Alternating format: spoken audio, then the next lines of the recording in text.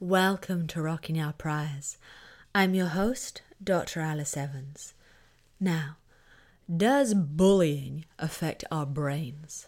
When rodents, pigs and macaques are dominated and defeated, they exhibit hormonal and behavioral changes. These include an impaired response, less testosterone, more plasma, epinephrine, I hope I'm pronouncing it correctly, and even self-administration of cocaine. Witnessing bullying and domination in other mice and rats also seems to trigger physiological stress, anxiety, and depression. Scientists call this social defeat.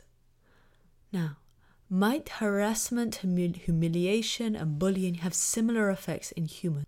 Studies in this field typically involve experiments, so creating stress, then examining the effects like social withdrawal and less exploratory behavior. But what about real-world oppression?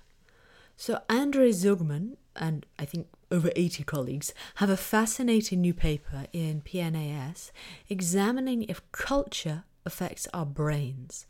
They pair indices of gender inequality with a dataset of nearly 8,000 MRI scans from 29 different countries.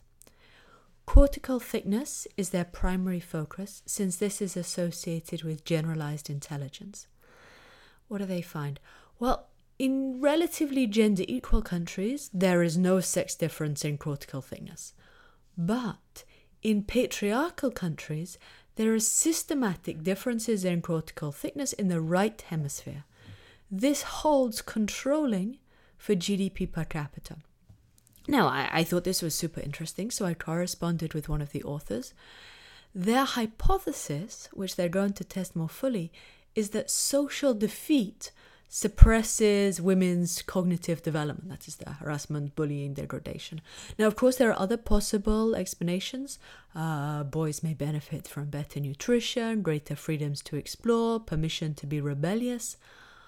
Either way, patriarchy seems to cripple women's brains. And I share the results on my Substack in case you're curious to see.